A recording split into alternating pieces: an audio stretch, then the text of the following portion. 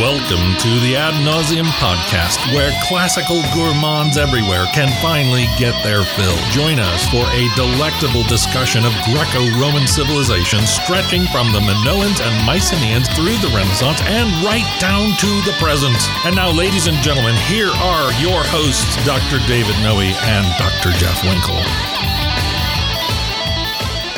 Welcome, listeners, to episode 104 of the Ad Nauseam Podcast. We are here on a cool November evening, the eve of Thanksgiving. I'm down here in the Vomitorium South, the bunker, with my good friend and fabulous co-host, Dr. Jeffrey T. Winkle. How are you, Jeff? I'm doing well, but you made the mistake I made last week. You didn't even say your own name. Oh, yeah? Yeah. What is it again? You are Dr. David Noe. That's correct. Okay. Thanks. Now there we go. Now that we have that straight, I'm feeling good tonight. Excellent. Yep. Like we had a little bit of a break from the torrential downpour of snow that we had. Yeah. 25 inches. Is that what it was? Or as they say in Canada, 63 and a half centimeters.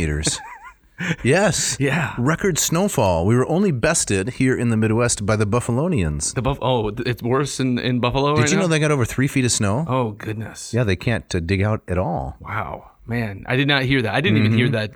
25 inches. I knew it was bad, but I didn't know it was that Yeah, bad. I hear the mayor of Buffalo released a whole pack of St. Bernards. They're just crawling around the neighborhood with their little barrels underneath. Those are the casts on their their collars, right? With a little, what is it, gin or something in there to revive to the warm frozen? You up. Right. Yeah. If Warner Brothers cartoons taught me anything, And they've taught me practically everything I know. That's right. So there we go.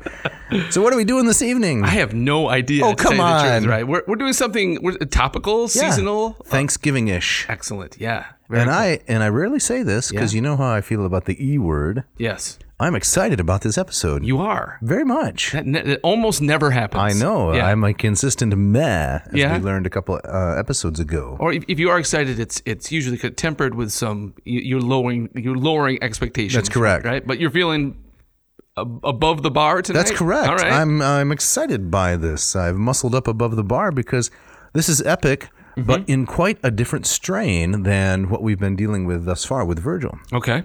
Yeah, this is very true. Yeah, so we're going to be looking at one of the first epic poems that's describing the newly discovered continent from the perspective of Europeans, of course, of North America. Excellent. And Nova Anglia in particular, New England. Okay. And I think there's so much richness in this little poem that we may actually have to devote 2 episodes to it. Really? I don't know. We'll just see how it goes. See how far we get tonight. Right. So this is an epic poem about New England. Correct. Okay. Yeah, it's fascinating. It's a fascinating read. Listener, Jeff's pretending here that he hasn't done any of his homework. I have done nothing. Right. This is Dave's episode. Well, we'll see about that. all right. Yeah. All right. So first we have to get through some corrigenda. We do. Yes. Who screwed up? Well, I did mostly. Okay. But mostly you. Okay. So the first one is, I was trying to quote that line because it was snowing, remember? Yeah. That line from the famous poem, The Night Before Christmas? Right. And I think what I said was, the moon on the crust of the new fallen snow gave the luster of midnight to objects below. And that's not quite right. That's 0 for 2. Oh, really? I was wrong on 2 counts. What is it? It's the moon on the crest Okay. of the new fallen snow, and I think I can be forgiven for that one. Gave the luster of midday. And I was kind of bothered by it even when I said it, because I don't think midnight has any luster. No, it's lusterless. Oh, exactly. Right. It's a lackluster. The idea is the bright moon kind of gives the semblance of midday That's in right. the dead of night. 2 objects below. Yes. It's told from the perspective of Santa Claus. Okay. So if you like that poem, The Night Before Christmas, or 'Twas the Night Before Christmas, to get the first name in, Yeah. the praenomen, that's the correct rendering. Gotcha. Right. Now this reminded me of a meme my oldest son sent me today. Right. Yeah. We were talking about this is gonna be a Thanksgiving themed episode. Okay. But we're already so he was in on it. But we're already talking about Christmas. Yes. And so this is about how stores, like after Halloween, they shove out the Christmas stuff, and Thanksgiving kind of gets lost. Right. It's not a very commercial holiday. You right? can't do much with Thanksgiving. No. There isn't an undertone of avarice. You don't send a Thanksgiving Day card to family and don't? friends. Well, I don't. Okay. I once got one from a realtor we used, which I thought was really weird, right? Or the dentist. Oh, yeah. If you get one of those from the dentist. The dentist or your Thanksgiving Day card. your financial guy, right? Got some turkey stuck in there. Yeah. See you tomorrow. But this meme that my son sent me, there was a big inflatable turkey that was sitting on a prone Santa Claus with a sign in his hand that said, "Wait your turn, fat boy." And I like nice, that. nice. Yeah, Nice. so- Just the right amount of edge. Exactly. Okay. Oh, and another corrigendum we have? That's correct. Okay. This is the bust of Thalia. Remember, we were talking last time about the Muses because that was apropos of Book 7 of the Iliad, the beginning. That's right. And I was mentioning this marble bust of Thalia, the muse of comedy, and how beautiful this particular bust is. And you asked me, Dave, where is it? Where is it? And I had almost no information about it. Okay. So I don't know if this is so much counts as a corrigendum as it is filling a lacuna. Gotcha. Okay. Do you remember when you first learned the word lacuna when you were in grad school? I do remember that. Yeah. Yes, exactly. It was fascinating. Right. And I remember it was in a class where I realized the lacuna in much of my undergraduate education. Right. It was all gaping holes. It was huge gaping holes. Right. Someone fill these, right? And then we rejoiced. It was kind of like a lacuna matata, right? Oh, very nicely done. So this particular bust is in the Vatican Museum. That's where I've seen it. Gotcha. Yeah, and I'm sure you have seen it there as well. I'm sure. Now, do you know which room it's in? Because, how many? Now, Jeff, why'd you have to ask that? Because now I got to go look that up. Right. And next week, I got to bring back another corrigendum. Well, you know how that museum is. It's a hall of heads after hall of heads. Yeah, some parts of it are even blocked off as though just to kind of taunt you by saying, look, we have so much stuff, we don't even have to show you most of it. Exactly, right. We can put up a couple of orange cones here. That's and correct. Just say, keep out. Yeah, keep out. Yep. So it is the reproduction of a 2nd century Roman original that resembles Greek models of the late 4th to early 3rd century BC. And so it was most likely bronze. And then, of course, the Romans copied it in marble. Yeah. And now we have this replica. Very nice. It's very. You have, of course, the listener can't see this, but the reproduction you have on the sheet here, it's a very lovely statue. It is, isn't it? It's very nice. You'd expect the the statue of Thalia comedy to be winsome, I think. And yes, Who doesn't like to laugh? She looks a little too composed to be a muse of comedy. Maybe so, but notice the tiny little smile that's playing about her lips. Do you see that? I do. Yeah, she's about to say something funny, I think. I can see that. Or inspire someone else. Third corrigendum. What do we got? Yeah, so someday the episode is just going to be entirely corrigenda, right? I said that the preferred term in Latin for pizza. Yeah. First I said I used to call it panis neapolitanus. Yeah. Right, which is Naples bread. Right. Just like a bagel is sometimes called panis judaicus. Oh, the Jewish bread. Jewish bread, yeah. Right. And then I said, no, it's actually placentia. That was wrong too. Okay. It's placenta. Placenta. Okay. Placenta neapolitana. Placenta. Yep. I was off by a single letter. Yeah, that's not too bad. Not too bad. What is it? The placenta, I'm not even, where's that even coming from? It's what is a that? large flat thing, basically. Okay. That's the idea. All right, so now we're on to the shout out. Oh man, what a shout out this. Oh my this goodness! Is. So this comes from one Thomas Flynn, and apparently not only is this a shout out, but it's a little bit of a bone to pick. Why don't you read the first part, yes, please? Umbrage was taken. Yes. So he writes, "Imagine my horror when I heard you say in the latest episode that you have no shout out." Wait, can you read the part in parentheses too? Because this was a little bit unnerving. When I heard you say in the latest episode, number 103 at 5 minutes 56 seconds. Yeah, I was a little disappointed that he didn't include like a fraction of a second. Come on, Thomas, be precise. Right. And then I realized, people are out there writing things down. Man. Yeah, exactly. That's a frightening. That is a frightening idea. Could it be that the following email, most of which I already sent on the 26th of September, has disappeared? Yes. So he had sent us right a couple of months ago. And I'd like to blame you. I think you forgot this one. This is probably true. No. Yeah. We already know that he's not an Americano because he puts the number before the month. Right. On 26 September. Mm-hmm. Right. So I'm looking. I mean, he's an Aussie, right? Yeah. So, I mean, all of these references to didgeridoos and the band Men at Work. It's the baby eating your dingo and so forth. That's right. But this is an incredible shout out. Could you read the first paragraph? Yes. It says, "I have been listening to your podcast since episode 14. So he apparently skipped 1 through 13. I don't know. I have a little bone to pick with Thomas. Okay. Right. Cicero Falls at Formiae. That's number 14. Yep. December 7. It was released December 7 of 2020. Yes. He says, I quickly caught up on all the previous ones. Sorry, I jumped the gun there. I did enjoy the Odyssey episodes, but my favorite has been episode 89, Dirges for Dead Dido. Interesting. I look forward to a future episode or 2 or 3 on Apuleius. Now this guy's talking my language. Yeah, right? he's buttering you up. He is. I am probably never going to read his Metamorphoses. What? But I do wonder the extent to which the narrator's religious experience is meant to be taken seriously. That's a good question, isn't it? It is. Yeah. In fact, I especially like the episodes on classical topics I know nothing about. I devoted a whole chapter of my dissertation on the seriousness of Apuleius's take on religion. Fascinating. We'll have to take a look at that. You want to pick it up? And Thomas says, I started classical languages at school when I was 10. Wow, I admire that. Read classics at Oxford. Wow. And for one reason and another moved to Sydney more than 15 years ago, where I now teach Latin and Greek at Campion College, named after the great Latinist, praised as such by Elizabeth, and martyr Saint Edmund Campion. I like this guy. I think so. I don't think he's an Aussie by birth. I think it sounds like he might be a Brit and then moved to Australia. Anybody that can't spell theater, right? TRE. Yeah, right. I lump them all together. Gotcha. Yeah. Up in Canada, they can't either.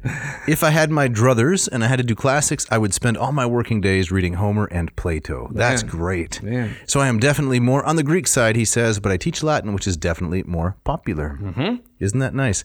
I want to go on to just one more thing here. Yeah. He says, at some point, Dave suggested that Thomas Aquinas' Latin is serviceable, but not elegant. Did you say that? I think I insisted. I don't think I just suggested. I think I was quite clear. Right. That Aquinas' Latin is perfect for what it needs to do, what it seeks to do. Yeah. But it has no beauty or charm that we should desire it. Okay. And he says, may I suggest Aquinas' hymn to the Blessed Sacrament, composed for the office of Corpus Christi. And then he gives us a lot of additional helpful immaterial. I would say, how many pages here, Jeff? Shuffle the pages a little bit. Man, it goes on. Right. It goes on. We alas, we don't have time to address it all. We don't. But you were saying, right, that he includes some excellent ideas for future topics. Yes, I like it. It's a nice variety of ideas, of corners of the classics. He suggests, why not tackle the odder corners of Euripides? Right. His Ion, his Helen, his Orestes. Isn't that sharp? That's a great idea. Here's another good one. Yep. The Language of Augustine's Conversion, Confessions, Book 8. I like that. That'd be great. Very much. And Thomas, I think we must say this is probably a little bit, reckless. He suggests that we tackle the movie Gladiator versus history. Yeah. And I say it's reckless because we tried that with the movie Troy, more bods than gods, and it was kind of a dud. But you know what? I think he might be onto something, though, because I think infinitely more people have seen Gladiator than they saw Troy. You really think so? I do, without a doubt, right? All right. And I think there's a lot to talk about there. Some interesting stuff. Yep. Well, so to wrap this up, thank you, Thomas, for listening. Thanks for carrying the torch aloft there, way down under, in your teaching of Latin and Greek. Thank you for the excellent ideas you've provided us with for future topics. We will steal them shamelessly. Exactly. Yeah. All right, Dave. Let's get down to what we're talking about tonight. Yeah. And so we're talking this. You mentioned at the top of the episode this lengthy epic poem. Correct. Written about New England.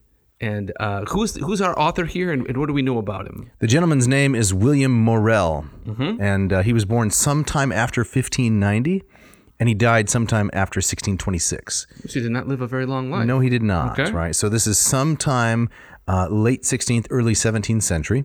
Received his Bachelor of Arts from Magdalen College in Cambridge, 15, excuse me. So not like our friend Thomas Flynn, who went to Oxford. This guy's a Cambridge man. Okay. May 23rd and 24th, 1619, Morel was ordained as a deacon and priest at Peterborough. And in 1623, after receiving a commission by the ecclesiastical court to oversee and administer any churches which already or might be instituted in the new colonies, Morel accompanied the English Navy captain Robert Georges to New England, who was tasked with assisting the establishment of the short-lived Wessagusset colony in present-day Weymouth. Weymouth, is that in Massachusetts? Massachusetts, Okay. yep. The colony was abandoned in the next year, the spring of 1624, due to financial difficulties and tensions with the natives.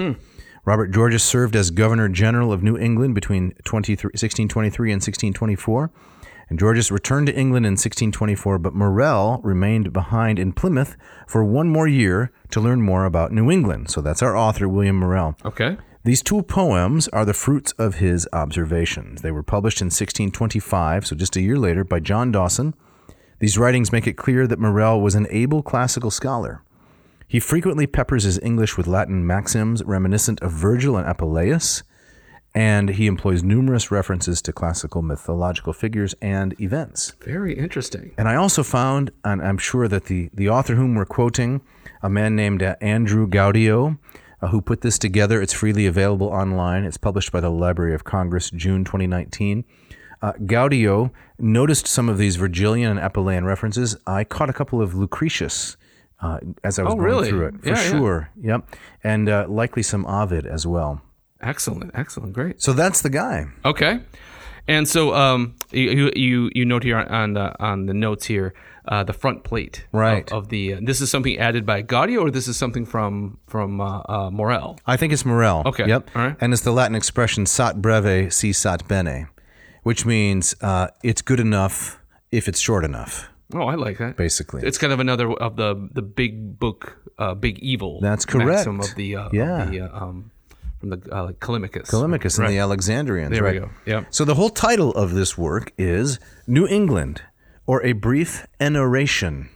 That's a word that might need some definition. So we're familiar with narration, but there's another Latin word, enarro, which means to tell completely, right? Okay. So there used to be an English word, narration. I'm sure that we don't use that very often. No. Have you used that one today? I've never used that word in my life. See if you can drop that on Thanksgiving. I will do that. I don't want to stir up trouble around the table, though. Got to keep the peace. A brief narration of the air, earth, water, fish, and fowls of that country, with a description of the natures, orders, habits, and religion of the natives, in Latin and English verse.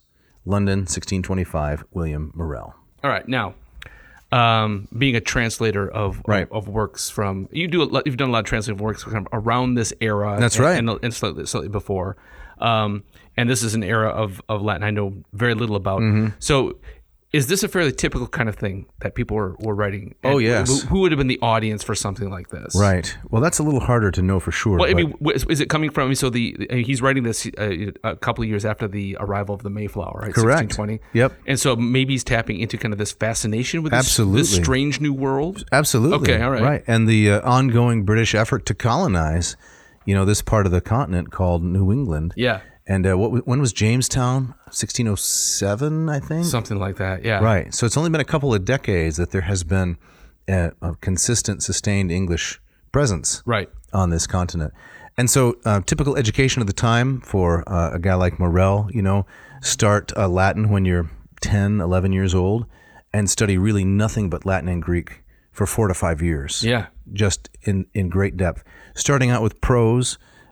Once you've learned some basics of grammar, with a bunch of other boys your age, being punished if you make mistakes. Typically harshly. Then you'd read prose, Terence, Plautus, a little bit of Plautus, but mostly Terence and Caesar. Then you'd graduate to Cicero. And then when you had read enough Cicero, you could write poetry. And then you were expected to compose couplets. And there were a lot of helps, a lot of books and a lot of shortcuts and dictionaries and such that would help you learn how to construe in hexameter primarily, which is Virgil's meter, as we know. Right. Construe things into Latin poetry. Very interesting. And so there's a lot of stuff like this. Okay. Translations from Greek into Latin prose and especially poetry.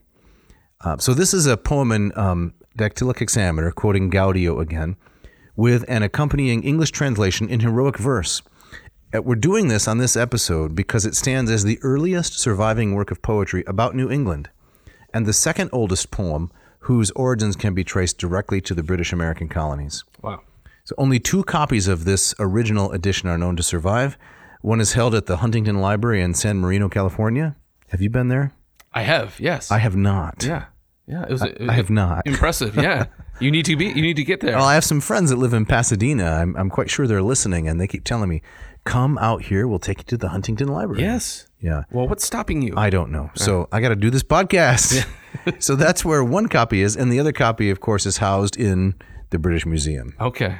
So the Latin portion is 309 lines, so it's short, right? Right. You could call it almost an epilion, a mini epic. That sounds in some ways the opposite of an narration. If an narration means to promise to do it all, you're right. This is just a few pages. Yeah, 309 lines. I mean, still quite a bit of effort.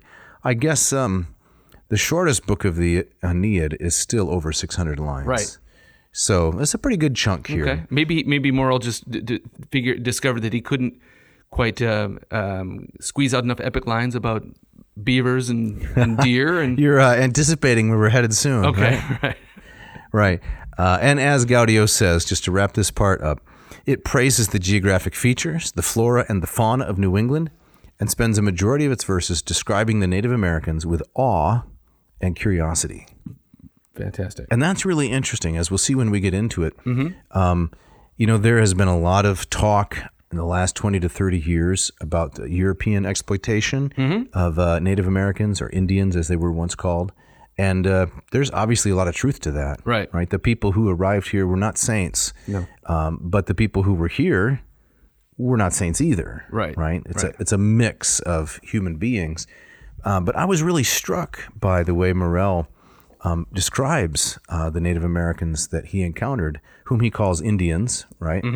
And how much almost reverence he has for them. Do you want to jump to that, or you want to wait? Well, I think we should kind of take it through. We should kind of take it through a little bit at a time. Okay. All right.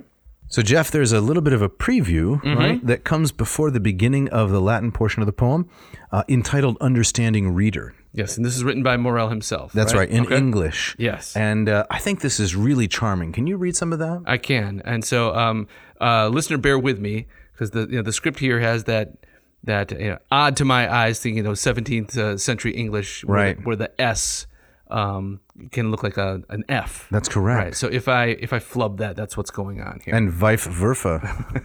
Right. So Morrell writes, when my melancholy leisures first conceived these rude heroics, my conscious muse censured them, too tender-sighted to be admitted to the common light. Isn't that a great line? Wow. That's heavy. Yeah. My melancholy leisures. I just imagine Morrell, he's kind of tramping around New England. Yeah. A little bit bored, right? He's got nothing to do, and he thought, I should write some poetry, right? But he modestly calls them rude heroics. Yes. No, he says here, my conscious muse censured them, too tender-sighted to be admitted to the common light. Yeah. So it's like the muse is holding him back at first, or yes, his conscious muse, right? What he thought about, his own sense of criticism. Okay. And I think tender-sighted here is used in an old-fashioned meaning to mean that they can't bear up to other people's scrutiny. I see. In other words, when other people look at them, they'll be damaged because they're weak. Gotcha. So not tender-sighted in that they look at things tenderly, but when you look at them, they're fragile. Gotcha. All right, he goes on. Induced by some kind friends who are truly studious of the public good, I was unwillingly willing. I like that. I was unwillingly willing to adventure them the public censure, desirous, I ingeniously confess, and so I profess myself ever, in my best endeavors to further such royal and religious employments, if my poor judgment can assuredly observe piety to be one prime end of plantation, and the undertaking probable to prosper. I got to admit, he lost me about halfway through there. Right. I really love the I was unwillingly willing. Right. Yeah, I underlined that. So he had some friends who said, no, you got to do this. Right. Okay. And he didn't really want to, but he eventually gave in. Okay. Right? All right. To adventure them the public censure. Right. All right. So I'll publish them. I'll put this poem out. We'll see what happens. I was desirous. I ingeniously confess. And I think ingeniously here means not like that's an ingenious idea, but I candidly, right? I think what it means. And so I profess myself ever in my best endeavors to further such royal and religious employments. So, yeah. And then I like the way that he butters up the reader here. Okay. This is an affectation that's not used much anymore, but he first calls us understanding reader, and then he says, if, gentle reader, these lines please thee, peruse and use us gently. If not, parcavati. Right? So that's our first Latin here. That's right. Yeah. Spare the poet, cut me a break. Yeah. You want to go on there? Yeah. It's a couple of things strike me here. One that strikes me as in many ways very British. Yes. Just kind of like downplaying, downplaying, but kind of advertising your genius, but Right. but downplaying at the same time. Right. Using really big words to say that you're a total ignoramus. Yes, exactly. And yeah, right. And this also, it reminds me very much of the prologue to Appius' Metamorphoses. Oh, does it? Where Appius himself is basically kind of raising hopes, but also basically saying, don't expect too much, right? And you might, he says something at one point, you're going to ask yourself, who is that speaking? Like, who is this annoying person buzzing in my ear? And then here too is like, if you choose to read this, be gentle, Right. Yeah, just forgive the poet. Right. I like that.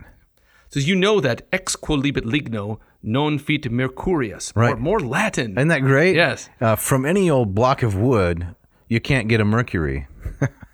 Gotcha. You can't get blood from a stone. Yeah. Yeah. Okay. So you can't just choose any old stump and fashion it into a statue of Mercury. It's right. not going to work. So he's in this metaphor, right? He's the block of wood. So don't expect anything great to emerge. Gotcha. Right. So I'm sure there's a poetic name for this device where you raise expectations by lowering them. I don't know what it is. Yeah, I don't know. But it We'll have to reminds me look that of the dear reader, I'm not going to talk about, and then you mention all these things that you talk about. praeteritio. The praeteritio, right. So he goes on. Besides, error in poetry, Yep. is less blemished than in history. Experience cannot plead me ignorant, much less innocent, having seen and suffered. I like that. That's a good sentiment, isn't it? It is. If you make a mistake in error in poetry, right, it's not as bad as making one in history. Mm-hmm.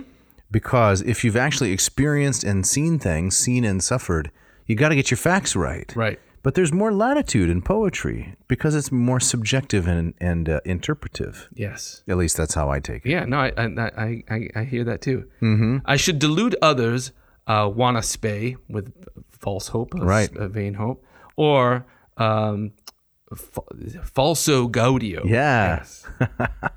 Yeah, fake disappointing joy. happiness, fake joy. Yep. What can be expected from false relations but unhappy proceedings? To the best intended and most hopeful colonies. And then maybe just this last one here. So that want of provisions and right information begets in the distracted planter nothing but mutinies, fearful execrations, and sometimes miserable interritures. Sounds terrifying. My goodness. Yeah. But he uses such great language. So, all right. Well, I'm eager to see the poem that that has been set up, has been buttered up so nicely here. that's correct. And he signs it at the end, thine, if thy own, W.M. All right. William Morel. Okay. All right. So then Morel begins not with a poem proper, but it's a note to the reader, Right. lectori. That's correct. All right. Yep. You want to, and this is hexameter verse? It's or is this is, I think this let's looks, see. It's different. couplets. It's couplets. Okay. Yeah, so it's an elegiac couplet. Okay. One line of hexameter and then a pentameter. There you go. Or Okay. The double hemiepes. You want to read some Latin there? I would love to because this is pretty good Latin. It scans nicely. Okay. So here we go. Candida si placadum deteris philo musa comoinae, intuitum tristi, duca levamen erit, optima me lifluis modulari carmina nervis, illida pa lineis, cantibus eoge melos, melea coeles stest e fundera carmina munus, frustra de sico, pumica quaeris aquam, dicere musa probe brebeter similordina purga, gloria summa tibi dicere vera vale. Very nice. Yeah. I feel like I'm back in Ovid's Ars Amatoria. Yes, right. But remember, this was written published in 1625. Okay, now how does this Latin compare to Aquinas's? Sorry, Thomas, don't get me started. So that Thomas couldn't have pulled this off? No, I mean Thomas Flynn, our shout yes. outie. Okay, yes, okay. If Thomas Aquinas could pull this off, he never did. He never did. So I don't know. Didn't But publish it. this is good. And I tend to think, as I read through it, I didn't read every line of the Latin, all 309. I probably read maybe a third or so. Some of the lines of hexameter are fluid and perfect. Others, and maybe we'll look at a couple, they're a little clunky. Okay. But it's so, I don't know if I could write one hexameter line. This guy put together 309, but these 8 lines of the To the Reader, this is really good. Yeah. So I think he probably labored over this, maybe more than some of the other lines. knowing that this is the first thing people are going to read. Right. You wanna lead with your best foot. That's right. Could you read the translation that Morell himself has provided? So I was just going to ask. So this is Morell's own translation of his work. Okay, Yep, all that's right. my understanding. All right. So he translates those lines. Thusly, if thou, Apollo, holdst thy scepter forth, to these harsh number, that's thy royal worth. Vain is all search in these to search that vein, whose stately style is great Apollo's strain. Minerva ne'er distilled into my muse her sacred drops. My pumice wants all use. Juice. Is it juice? I think so. Juice wants all juice. My pumice wants all juice. Yeah. So pumice, right, is the stone that you use to scrape away an error in on parchment or on papyrus, I suppose. This is like the labor limae, right, that Catullus is talking about. Okay. My pumice wants all juice. I guess it means he just keeps erasing and erasing. Again, is this kind of a humble brag? Yes. Okay, gotcha. Okay. Yep. My muse is plain, concise, her fames to tell. In truth and method, love or leave, farewell. Right. So these are these. I mean, I kind of stepped on the rhythm of it, but the No, last I don't one's- think so. It's they're iambics, right? Yeah. Yes. My muse is plain, concise, her fames to tell. In Right. truth and method, love or leave, farewell. Yeah. Do. They're rhyming iambs, Yeah. right? Yeah. And eight lines to represent the 8 lines of the couplets, right? There you go. So Yep. it's not easy to do. It is not. And I think he's done pretty well. Yeah. All right. Well, let's dig into should we get into the main course Yes. here? Okay. Yeah. So line 1. Line 1. Do you want to read some of the hexameter? Yes, I do. All right. All right. The title, Nova Anglia. Nova right? Anglia. New right. England. New England. He's talking about Massachusetts was where he kind of landed Yeah. and spent his time. Plymouth Okay. Rock. All right. Hac tenes igno tam populisego carmine primus. Te no adevate requi contigit Anglia nomen. Agredior trepidus pingui celebrare Minerva. Fermihi numen opem cupienti singula pectro. Pondera veridico quae nuper vidimus ipsi. Very nicely done, Jeff. Thank you. Very nice. Very sonorous. Yes. So here's how it goes. Here is the English. And, for the first time in how many episodes? Yeah. I'm not saying, or you're not saying, here's the Lombardo. Yeah. This is Morell himself. This is Morell on Morell. That's correct. All right. Fear not, poor muse, cause first to sing her fame.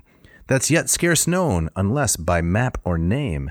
A grandchild to earth's paradise is born, well-limbed, well-nerved, fair, rich, sweet, yet forlorn. Thou blessed director, so direct my verse, that it may win her people, friends, commerce. Whilst her sweet air, rich soil, blessed seas my pen, shall blaze and tell the natures of her men. That's so nice. It's pretty good English pretty good. poetry, isn't it? It is. It's not bad at all. Right. I like it quite a bit. Right. And I mean, it's definitely playing into the curiosity back home about this new untouched land, right? That's right. Definitely the language here is very kind of golden age, right? It's, Yes. it's untouched. Right. It's what he says, a grandchild to Earth's paradise. Yeah. Right. Yeah. I really like it. And scarce known unless by map or name. Mm-hmm. So, it tells us that people in England, they could see the circulating maps. They had heard about it. It's just kind of like a whisper, kind of like a rumor. This place, New England. Right. But I think I also sense kind of a bit of the, maybe not tragedy isn't the right word, but the idea that stepping into this kind of untouched paradise and this this unsullied golden age, and calling it New England it's now forever changed. Oh, right? yeah. You can never go back to its Right. pristineness, right? It's imperialism, Right. right? Imperialism has come to the continent, Yeah. right? And the English, like the other European empires, will wreak havoc on a lot of it. I think do some good things as well, but it's definitely never going to be the same, right? Like that great scene in the movie Apocalypto. Have you seen that movie? Apocalypto? Yeah. No, I mean the title itself. Hold on, Okay. what? You haven't seen it? I have not seen it. Oh, let's pause. Let's write this down. On this day, like Thomas Flynn takes notes, Yes. on this day, we found a movie that Winkle hasn't seen. That's right, and that you have seen this. Of course, I have seen it. I probably saw that title, and it Steered you away. Well, I mean, they took Apocalypse and kind of put an O on the end. It's like Racco. All right.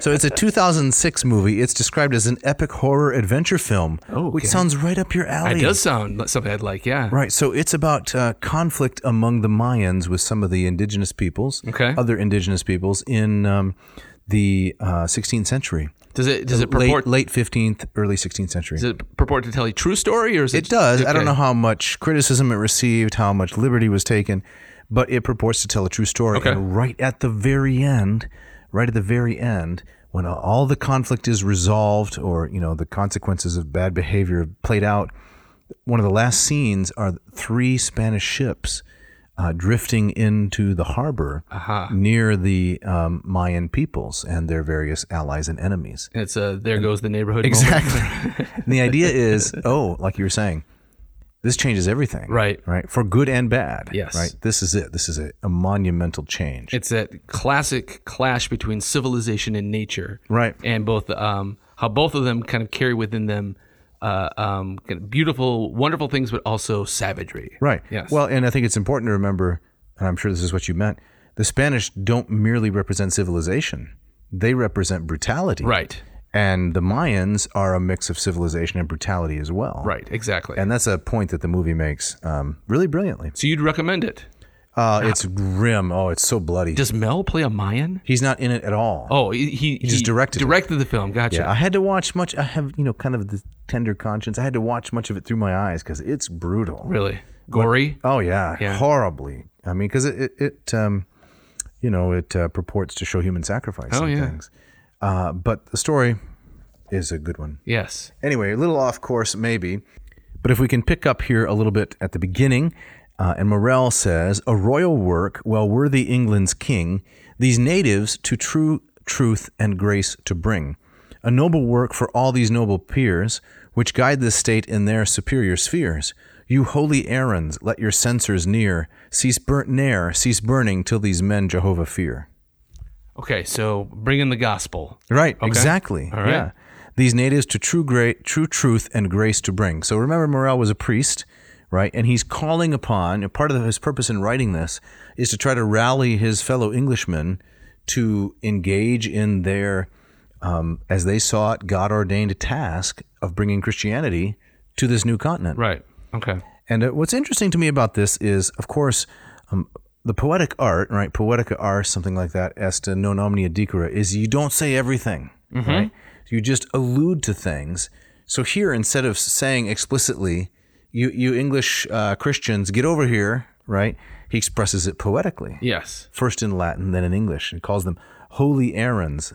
Let your censors ne'er cease burning, right? So Morell is to distinguish him from other colonial peoples. He was not a Puritan fleeing a type of persecution from back home. No. And he kind of freely comes of his own accord, but still sees kind of the duty of his civilized country to spread the civilized religion. That's correct. Okay. Christianity. Mm-hmm.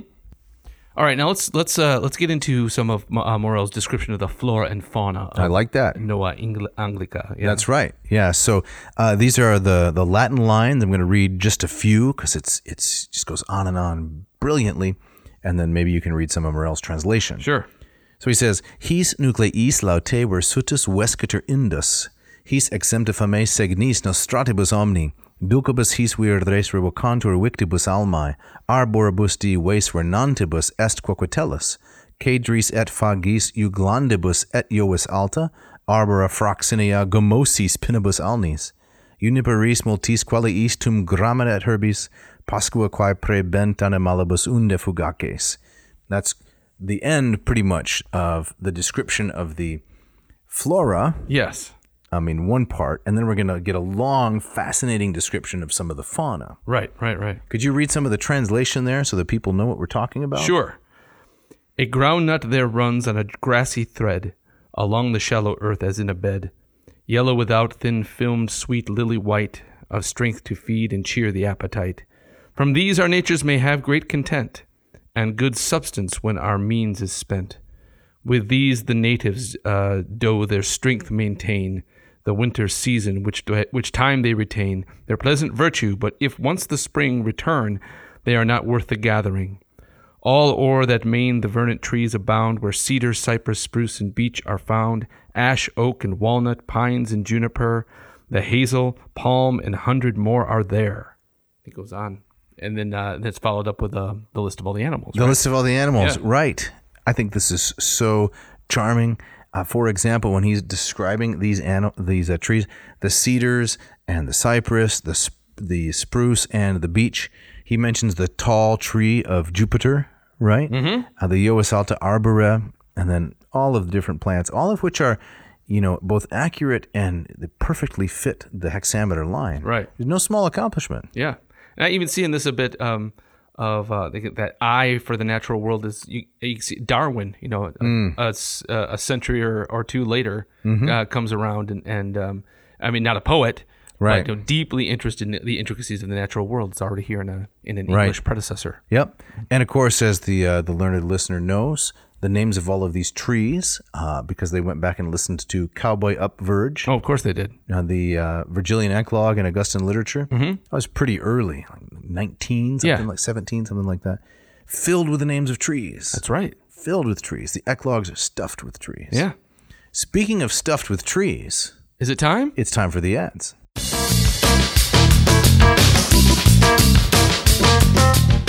This episode of Ad Nauseam is brought to you by Hackett Publishing. Hackett Publishing, been in business for 50 years. I think officially this year, this is their 50th anniversary. These guys have been with us from the very beginning, and we are so thankful for having them as a sponsor of this show. Now, Dave, last week, Right. I had a limerick Oh, man. for Hackett, and I think you promised that you were going to write I one promised. in reply. Yes, I make a lot of empty promises, Yeah. frankly. So you don't have one? I do have one. Oh, okay. Yeah, I just cranked it out. Okay, what do we got? And let me tell you, it shows. You ready? Yeah. If you're in some keen need of books, don't buy them from shrewd, outright crooks. The good folks at Hackett have all that you lack it. Make up for your plain, crummy looks. Very nice. I like that. You just cranked that out. I just cranked it out. Man, not bad. 90 seconds of work. Let's take it apart, though. Okay. In the interest of selling books for Hackett, Yes. let's deconstruct this terrible limerick. Okay, let's do it. Okay. If you're in some keen need of books, Okay. it checks out. Yep. Don't buy them from shrewd, outright crooks. Good advice. Yeah, but I mean, I don't have any particular bookseller in mind. I wouldn't call them. But anyway, No, it's a good thing to avoid, though. it is hyperbole for the sake of the limerick. Right. The good folks at Hackett, well, that works because we say that all the time. Here it goes off the rails. Have all that you lack it. Well, that's very Seussian, right? We all know what you're saying, but you've twisted it in a way that makes it fun and funny. Really? Yes. Lack it? What does that mean? And we know what you mean, but it doesn't have to make sense. Okay. Yeah. And then the last line is where it really goes off the rails. Okay. Make up for your plain, crummy looks. So you're insulting. I'm insulting the audience. If you buy enough books but you're ugly, It'll make up for your. it'll make up for it. Gotcha. All right. Yeah. So maybe a little. What do you give me, a B- on that? a little needlessly cruel in the last line. Needlessly cruel. Right. I was under a lot of But pressure. for coming up with that in 30 seconds, that's not bad at all. Yeah, it So- doesn't hold a candle to yours last Well, week, let's well, just say. Well, thank you. I had more time to That's true. to put into it. Right. But what about the listener who wants to buy some books from Well, Hackett, Jeff? if they go to hackettpublishing.com, you can check out their huge catalog. They have a whole raft of translations from the classics, books on philosophy, books on Asian history, on the Islamic tradition. It's a massive catalog.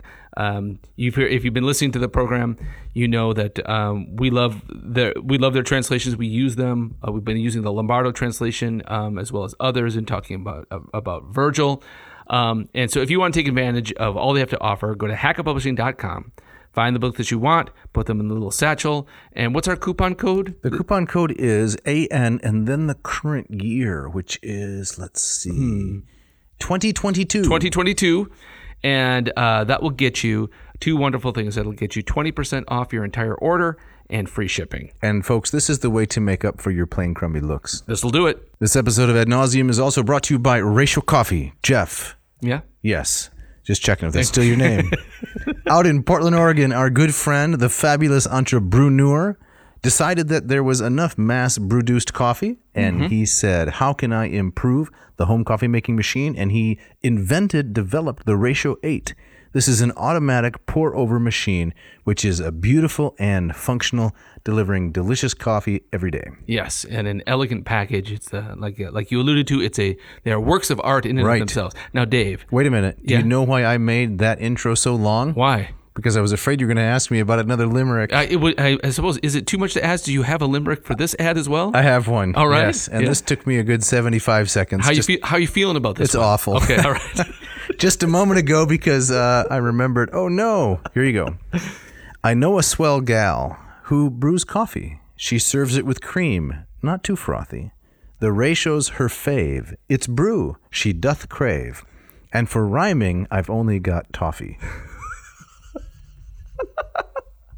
So again, in the last line, you kind of throw it away a little bit. Well, I didn't have enough time. Right, Can you rhyme something with coffee and frothy? Frothy, it's hard, right? Yes. Especially under a deadline. That's right. All I could think of was toffee, and it doesn't really go anywhere. Right. I hate toffee, by the way. I hate toffee too. Now, I love my grandparents, and one of their favorite, they're both deceased on the one side, one of their favorite candies was toffee. It was an old-fashioned kind of thing. They always have the little glass Correct. dish, right? Yes, Yeah. it was wrapped up in that terrible foil you can never get open. Yeah, exactly. And I'd loved them so much, and they always gave me candy so sweet. And I suffered through a lot of toffee for love of them, but it's not a good flavor. It's not, exactly. You never said, hey, Grandma, how about some Starburst or some Sprees or something? Right? No, it's just Yeah.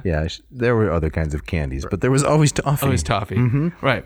But we're talking about ratio, though. Maybe. Right? Do you want to break down your poem? Yeah, I do. Okay. Yeah, all right. So the first two lines, I know a swell gal who brews coffee. She serves it with cream, not too frothy. Now, are you thinking of any particular person in mind? No, Or just this is generic, Jane Six Brew. Gotcha. But if the listener is careful, they know that way back when we had another sponsor, we read a couple poems like this, and I have recycled these two lines. Oh, really? Yeah, you didn't recognize them? I didn't. Oh, come on. Yeah. But I changed the gender to throw the listener off the scent. This time it's a swell gal. The two middle lines, not too bad. The ratio's her fave, right? If you can't get the whole word into the line, cut it up. That Exactly, works. right. It's brew she doth crave. You might wonder, why did I put the doth in there? Because it's funny. I was trying to add some, grandeur to it, like Morel does. You're trying to raise the tenor to up the ante. Gotcha. Okay. And then, like you said, the last line. What was it again? I want to hear. And it. for rhyming, Yeah. I've only got toffee. I was trying to think of a way to insult the audience in the last line, like I did in the previous limerick. Yeah, I gotcha. But I think you insulted all of us with Okay. that last line. So let's say, Jeff, Yes. that the listener wants to buy one of these coffee machines, if for no other reason than to end this terrible ad segment. Right. What do they need to do? Yes, if you want to get the ratio 6 or the ratio 8, you go to ratiocoffee.com. You choose the machine that you want, drop it in the box, and if you use this coupon code ANCO ad nauseum coffee 7B ANCO 7B. That's a code that's good through November 30th. That's correct. And the B is for brackish. The B is for brackish, yes, and that will get you 15% off your entire order. That's right. Check it out.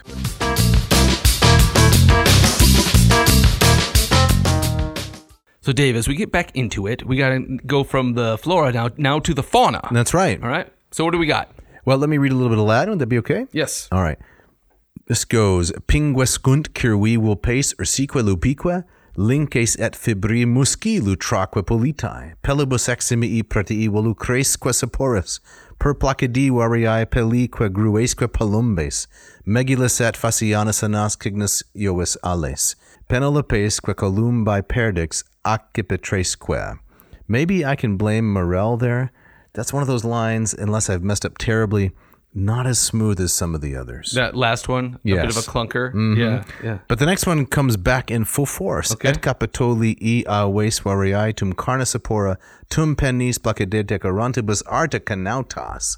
And that's great. And that's smooth as butter. That sounds great. Yeah. I like in one of those first lines that you read where it ends Ursuqua lupuqua. Yes. Right. So bears and wolves. Yes, that's right. Oh my. Internal rhyme. Yeah. That's great. You want to read us some of Morel's own translation? Sure. So let me see. Let me just pick the spot here. So there's grass and herbs contenting man and beast, on which both deer and bears and wolves do feast. Foxes both gray and black, though black I never beheld. Well, how does he know then? People have told him. Oh, okay, all Maybe right. the natives. Okay. Right. With muskets and lynx and otter and beaver. Beaver. Um, But, you were trying to say Beaver, because it rhymes with never? never. That's a Yeah, this beaver. guy should write limericks. should. Toffee. With many other which I here omit, fit for to warm us and to feed us fit. I Isn't like that nice? that. That's great. Fit for to warm us and to feed us fit. fit. Yeah. The fowls that in those bays and harbors feed, though in their seasons they do elsewhere breed, are swans and geese, heron, pheasants, duck and crane, culvers and divers all along the main, the turtle, eagle, partridge, and the quail, not plover, pigeons, which do never fail till summer's heat commends them to retire, and winter's cold begets their old desire. Yeah. Isn't that nice? That's really nice. It's really incredible. It's just kind of that all those names is just kind of rapid fire. I think part of it is to kind of overwhelm you with the variety and, Absolutely. and wonder, right? Right. Yeah. Yep. It was an enormous and massive still is massive continent. But to these Europeans, they'd never seen anything like this. Right. Europe was so old. And apparently, this is what I was told as a kid. Maybe you heard this, that when the Europeans arrived, a squirrel could go from the East Coast all the way to California in treetops. Oh, without touching the ground. Yeah. Oh, I'd never heard that stat. That's Right. That's interesting. I just know that would be one tired squirrel. But it also it reminds me of Virgil's Georgics. Right. But also kind of the sentiment of we have Virgil, imagine him, the kind of the poet in the city, idealizing the countryside. Right. But here we have an Oxford man. Here actually out in the countryside Right. with his eyes kind of bug-eyed at all that he sees. Right. Yep. And apparently, former member of a failed colony, right? Yeah. Wassagusset, I think is what the name of it was. Didn't even last a year, right? No, Yeah. no. So this is not your kind of an armchair poet, right, in his ivory tower, pontificating about things he's only heard by report. Right. This guy's out tramping the woods. Yes. Been there. He's the real deal. Mm-hmm. Right. So I was talking in my class the other day about that the noble savage trope, and a lot of that comes from or is pinned on Alexander the Pope. Okay. Which seems to me be the kind of poet of the city that didn't maybe do much tramping out in the wilderness. And so Right. I think Morrill has him.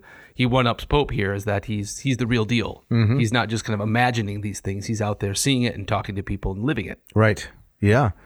Exactly. And he manages to get into his poetry further on. Oysters, crawfish, crab, and lobsters great in great abundance when the seas retreat. So now he's got his pants rolled up. He's wading out right. into the brine. Tortoise and herring, turbot, hack, and bass, with other small fish and fresh bleeding place. The mighty whale doth in these harbors lie, whose oil the careful merchant dear will buy, besides all these and others in this main. Fascinating. Yeah. And finishes up with the flora and the fauna. Yes. And then starts talking about the natives. Yes. Whom he respects and is fascinated by. You want to take us there? Yeah, so let's read a little bit of the Latin here, where he's starting to talk about the way they dress, what they wear, some of their habits and customs and so forth. Okay. And I'll read a little bit of the Latin, and then we'll get the translation again. So kind of beginning in midstream a little bit. Austeri risusque parum savique superbi, constricto nodis hirsuto, crina sinistro, imparibus formis tondentes, ordina villos, mollia magnanimae peragentes utiagentes, arta sagitifera polentes, crisibus armis. All right. And he translates thus. Whose hair is cut with greases, yet a lock is left, the left side bound up in a knot. Their males small labor but great pleasure know, who nimbly and expertly draw the bow, trained up to suffer cruel heat and cold, or what attempt soe'er may make them bold, of body straight, tall, strong, mantled in skin, of deer or beaver, with the hair side in. So he's fascinated by these natives. Unfamiliar dress, unfamiliar appearance. It's quite similar to the way that Herodotus, in his book on the Scythians, right, which I think is maybe book 4 of the histories, he talks about the Scythians, which is modern day Southwest Russia, right, Ukraine, that area kind of, and the way that they're on horseback and they live a nomadic lifestyle. They have unfamiliar dress and unfamiliar customs. I think this probably has to be in the back of Morell's mind as he's describing strange people he's never encountered. Right. But at the same time, given what we read earlier too, he's also saying that these are heathens to be converted. That's true. At the same time. Yeah, but I would say in a pretty compassionate way. Yeah. I guess I suppose it all comes down to whether you think that converting from one religion to the next, is a legitimate and worthwhile thing, right? And if persons should try to persuade others, right? Right. This wasn't always persuasion. I mean, I think it was on Morell's part. There was force used. Sure. But Morell's talking about something a little bit different. Yeah. It seems. It's interesting. I talk about this in my film class. So we talk about the history of the Western in American film, and if you look at the very beginnings of American cinema, some of the very first films were these Westerns, and invariably in these early silent films, you have the cowboys who are the agents of civilization, right, facing the dangerous frontier, and the natives are the war-whooping savages that need to be tamed, killed or converted. Right. And then as you kind of go through the history of cinema up to the present day, that has kind of turned 180 degrees. Right. It's the opposite. It's the opposite now, where you see, if you see the cowboys or the colonialists, they are the ones who are the danger, right? And they are intruding upon these golden age figures who just who live close to nature and therefore inherently moral. Right, like the famous Kevin Costner film Dances with Stereotypes. Exactly right. It's a classic example of that, where his character ends up going native, right? Because that's the moral thing to do. Right. He leaves behind the cruel butchery of exactly of everything that he represented at the beginning. Right. You see it all over the place. I mean, that's basically the story of films like Avatar. Right. Right. But it seems like and Avatar 2. Is that coming out? Oh yes. Okay. Yeah. You haven't bought tickets yet? No, that's not my thing. Okay. Yeah, but more to yet another movie you haven't seen. I saw Avatar. Okay. And that's why I'm not going to see Avatar 2. All right. But to place Morell into this whole schema, he's more balanced there. I think so. Right. So he recognizes the worth and value of the civilization that he comes from, while also kind of admiring the exoticism and kind of inherent purity of these people. They live in that and close to that nature, that multivarious, detailed nature that he just spent all these lines talking about. Right. All right, let's pivot over to where he talks about how their society is structured. Okay, right. And I'm going to read a couple of lines of Latin, and the listener should be aware that one of the really interesting things Morell does is he describes customs that have no clear equivalent in his vocabulary, using the vocabulary that he has at his disposal. It's kind of the same way that Julius Caesar, right, in De Bello Gallico, is describing all of the tribes that he encountered in France. Right. And he's got to use Roman terminology, because that's all he has, yes, to describe their various habits. All right. So it goes like this. Rex tenet imperium poenacet praemio cunctis constituit da iurisines viduasque papillos, et miseros curat peregrinos moliter omnes, excipit hospitio semper tamen inde tributi. All right. So I think it's their kingdoms, maybe? Is that? Their kingdoms, yes. Okay. Their kingdoms as their kings of high degrees. Their kings give laws, rewards to those they give, that in good order and high service live. The aged widow and the orphans all their kings maintain, and strangers when they call, they entertain with kind salute, for which in homage they have part of what's most rich. Very nicely done. So he's using the language of kings and kingdoms. That's right. To describe the chiefs of the tribes and, right. how they run things. Yeah. Whoever the head man was. Yeah. And did you catch the Xenia reference there? Well, I missed it. Where? Yeah. The aged widow and the orphans all, their kings maintain, and strangers when they call. That's right. Yes. So Morell, right, familiar with Xenia from his reading of the Odyssey and many, many other places in Greco-Roman lit, what does he see in this culture? He sees a similar kind of thing. That's correct. Let me just read those last two lines again, because now that you mentioned Xenia, they hit me more closely.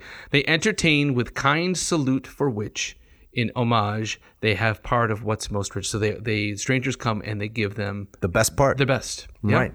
So when a stranger comes knocking at your door, what's the typical fare? I'm always suspicious, because I think they're either trying to sell me something, right, or they're going to try to sign some kind of petition. Right. Yeah. So my house is not very Xenia-ish. Right. 10, 12 years ago, maybe, when I lived in a different neighborhood, yeah, a young man showed up at the door, and asked me for a drink. Appeared like he was selling something, but he just said, "I'm so thirsty. Can I have a drink?" And so I gave the young man a soda. Did you let him inside? Or did you say, "I'm bringing the soda to the porch"? I brought it to the door. I was careful, right? Right. I mean, I've got children in the house. It's a complete stranger. Right. But it was hot, right? And the guy was going around the neighborhood selling something. Mm-hmm. But when he came to my door, he wasn't selling anything. He just asked for, I'm thirsty. Can I have a drink? And, Right. So that was very interesting because that's the only time that's ever happened to me. Yeah. And, you read things in the papers, you hear stories about persons, who are kind of exploited for selling stuff. Yeah. And I wondered, is this one of those persons? Oh, yeah, Right? yeah. So I gave him a Sprite. Well, I mean, you did your Xenia duty there. You think so? I think so. Could I be a native chieftain? I think much more so than I could, right? What's really interesting about this is, in some of the the stories about the clash between the colonial powers and the native peoples, one of the stories that I've heard is that the colonials take advantage of the docile nature of these tribes. Right. They take advantage of this very thing that Morales is talking about. That come on in. We'll give you the best, and they kind of use that to steamroll them. Right. But then also as I was talking about in like those early Hollywood movies, you also get the stereotype of the dangerous savage. Right. But I think you always run into a danger when you start talking in generalities and you kind of paint with a broad brush. But I think there is a sense that different native tribes had their own kind of personalities as well, right? So the Apache are remembered as a more warlike tribe. Oh yeah, heroic. And or the Iroquois, right? And some of these maybe more eastern tribes that the colonials came into contact first were more of kind of the docile kind of agricultural type of tribe. Mm-hmm. But yeah, you see that kind of full spectrum here. Mm-hmm. But I think there's probably definitely some truth in that. You hear the story of how Manhattan Island was bought by the Dutch traded for beads, for trinkets, right? Yeah, and supposedly kind of just taking advantage of a people that didn't really know what hand they were being dealt. Sure. Yeah. And we're using very unfamiliar customs. Yeah. Right. So can we use this? Well, what are they going to do with it? Right. There wasn't the understanding of what that all entailed. Exactly. Exclusion necessarily, and transformation of it into something completely different. Exactly. I assume there was no clear understanding of that. Right. Yeah, and I think that's often kind of an aspect that's not often brought into this conversation is this not so much of kind of a sinister exploitation of one side over the other. Definitely some of that, but this idea you have these two cultures that are so radically different. Right. When you have these guys from England coming in and talking about notions of private property. Right. Hundreds of years of detailed contract law. Exactly right, and taxes and ownership and capital and labor. Right. These are concepts just completely foreign to these tribal peoples. And although I assume the concept of property was familiar to tribal peoples, but not in the same way. Not in the same way. Not in terms of we're gonna draw up and divide up this acreage in these measurements, right? Right. But I think that's often kind of an aspect that's often kind of lost in the mix of that conversation. Definitely. Yeah. So as we start to wind down here a little bit, I want to look at just a couple more segments here which characterize some of the society of the indigenous peoples. Yeah. As presented by Morel in this brilliant Latin poem. Yes. And so I want to pick it up here where he's talking about some of the customs for the very lowest class in this particular Native American society. Okay. So I'll read a few lines here which start out like this. Instar servor rum quacunque subire parati, ardua concilii subiecti foemina fumus, indicus ad certos inhibeteret omnibus annos, postea liberior concesse potentia cunctis, connubio multas sibi conjunxisse maritas. All right. And so Morel's English translation. The lowest people are as servants are, which do themselves for each command prepare. They may not marry nor tobacco use, till certain years, lest they themselves abuse, at which years to each one is granted leave, a wife or two or more for to receive. So two interesting practices, I guess three. The one is, he says, the lowest people are as servants are. So that's instar servorum in the Latin. They serve in place of slaves, really, or hired help.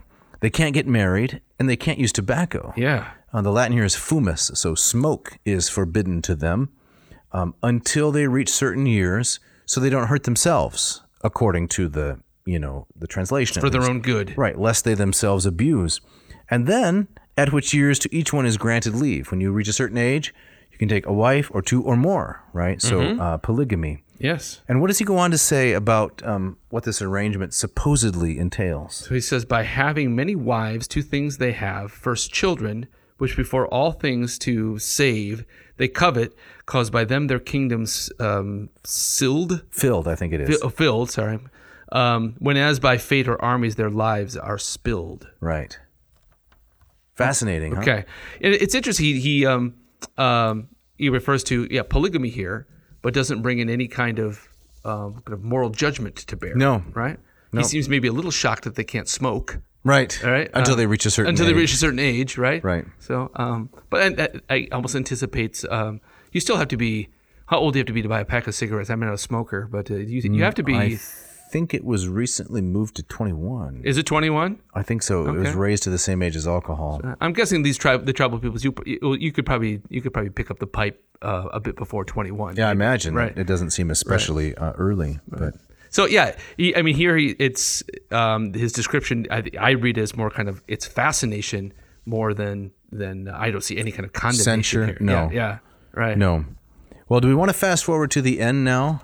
Okay. I think that probably one episode is pretty much going to cover it, unless we want to go back and focus on, a particular element in the poem, which I find frankly fascinating. It's really interesting stuff. Yeah. Because as we've been saying, this gentleman is taking an eyewitness look, using the tools of a very ancient language, borrowing themes and words and expressions from Virgil, Apuleius, Lucretius. The Lucretian homage that I mentioned earlier is the frugiferae, right? The fruit-bearing trees, the frugiferae, frugiferentes. This is a Lucretian neologism, and Morel finds a way to sneak that in. Nice. Yeah. Yeah. Well, let's jump to the end. You have a passage in mind? Yeah. So just basically the last, the last 10 lines or so. Just read a little bit because I think it ends on a really nice note. All right. So he says, "Si mea barbara kai prosint conamina genti, si valed Anglicanis in compte placere poesis, et sibi per faciles hac redere gente potentes, acidivos quepios sibi persuadere colonos, si doceat primivi tam victuquam parentis Angli si fuerint indis exempla beati, vivendi capiant quibus ardua limina coeli." And then the last two lines I did not read, but let's take a look at the English translation there. All right.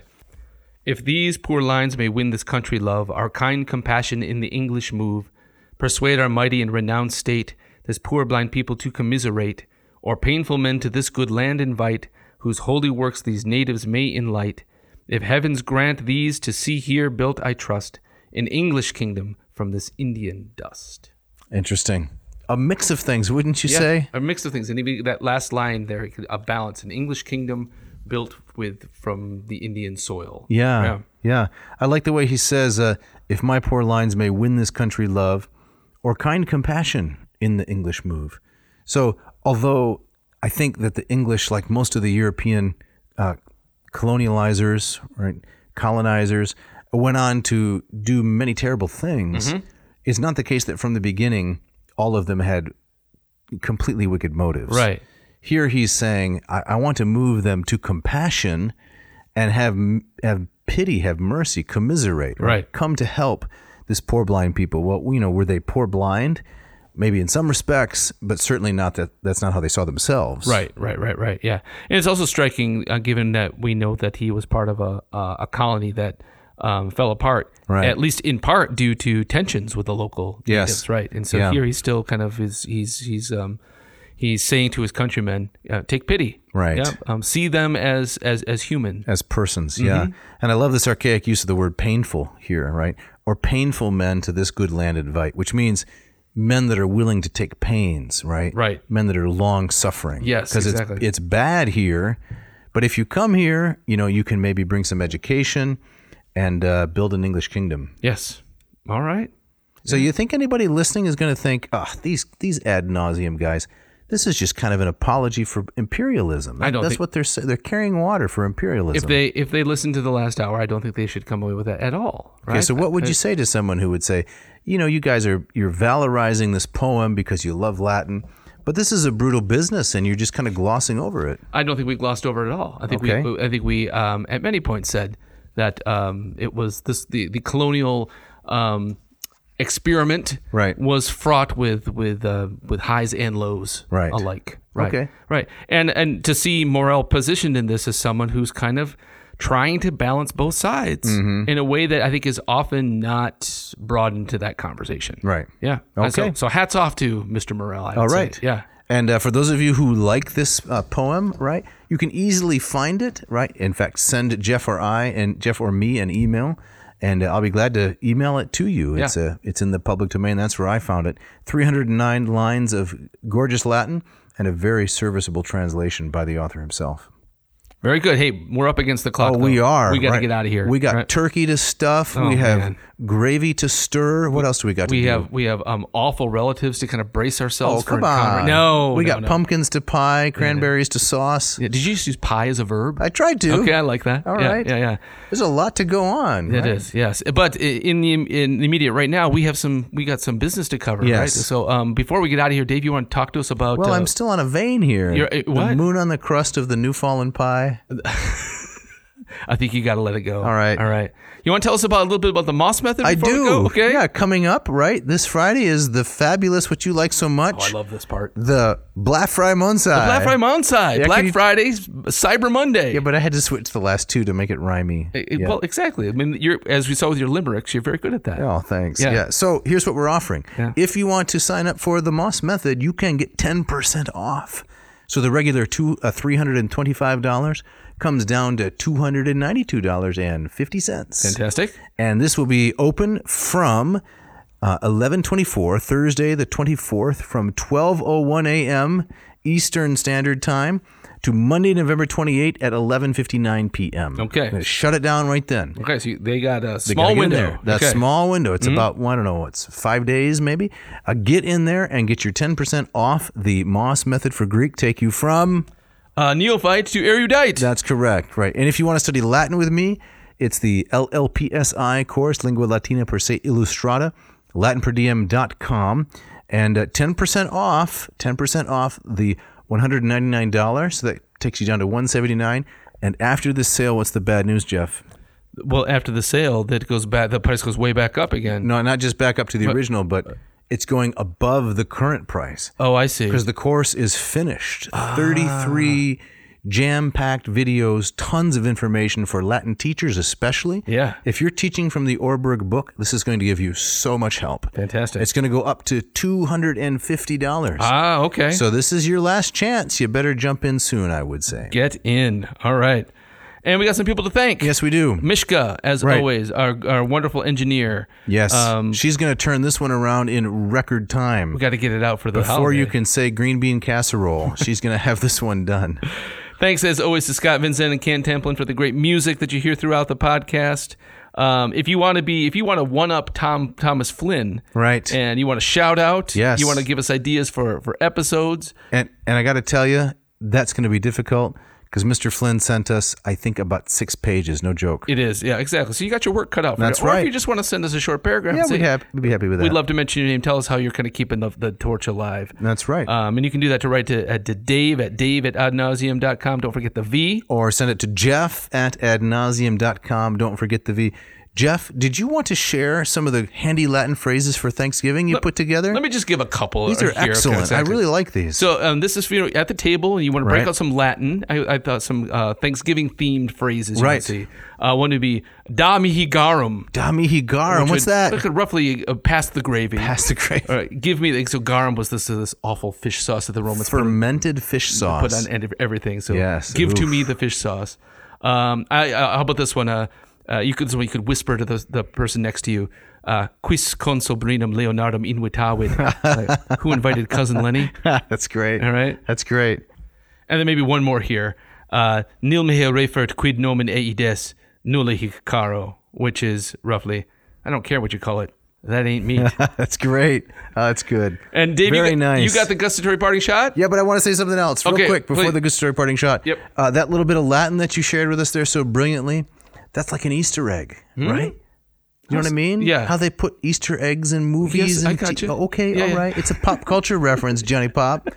And so the people who've been listening to the end, right? Once we get to the end of the content, okay, this is just the typical blather. No. We're rewarding you for hanging in there. Exactly. See what you got?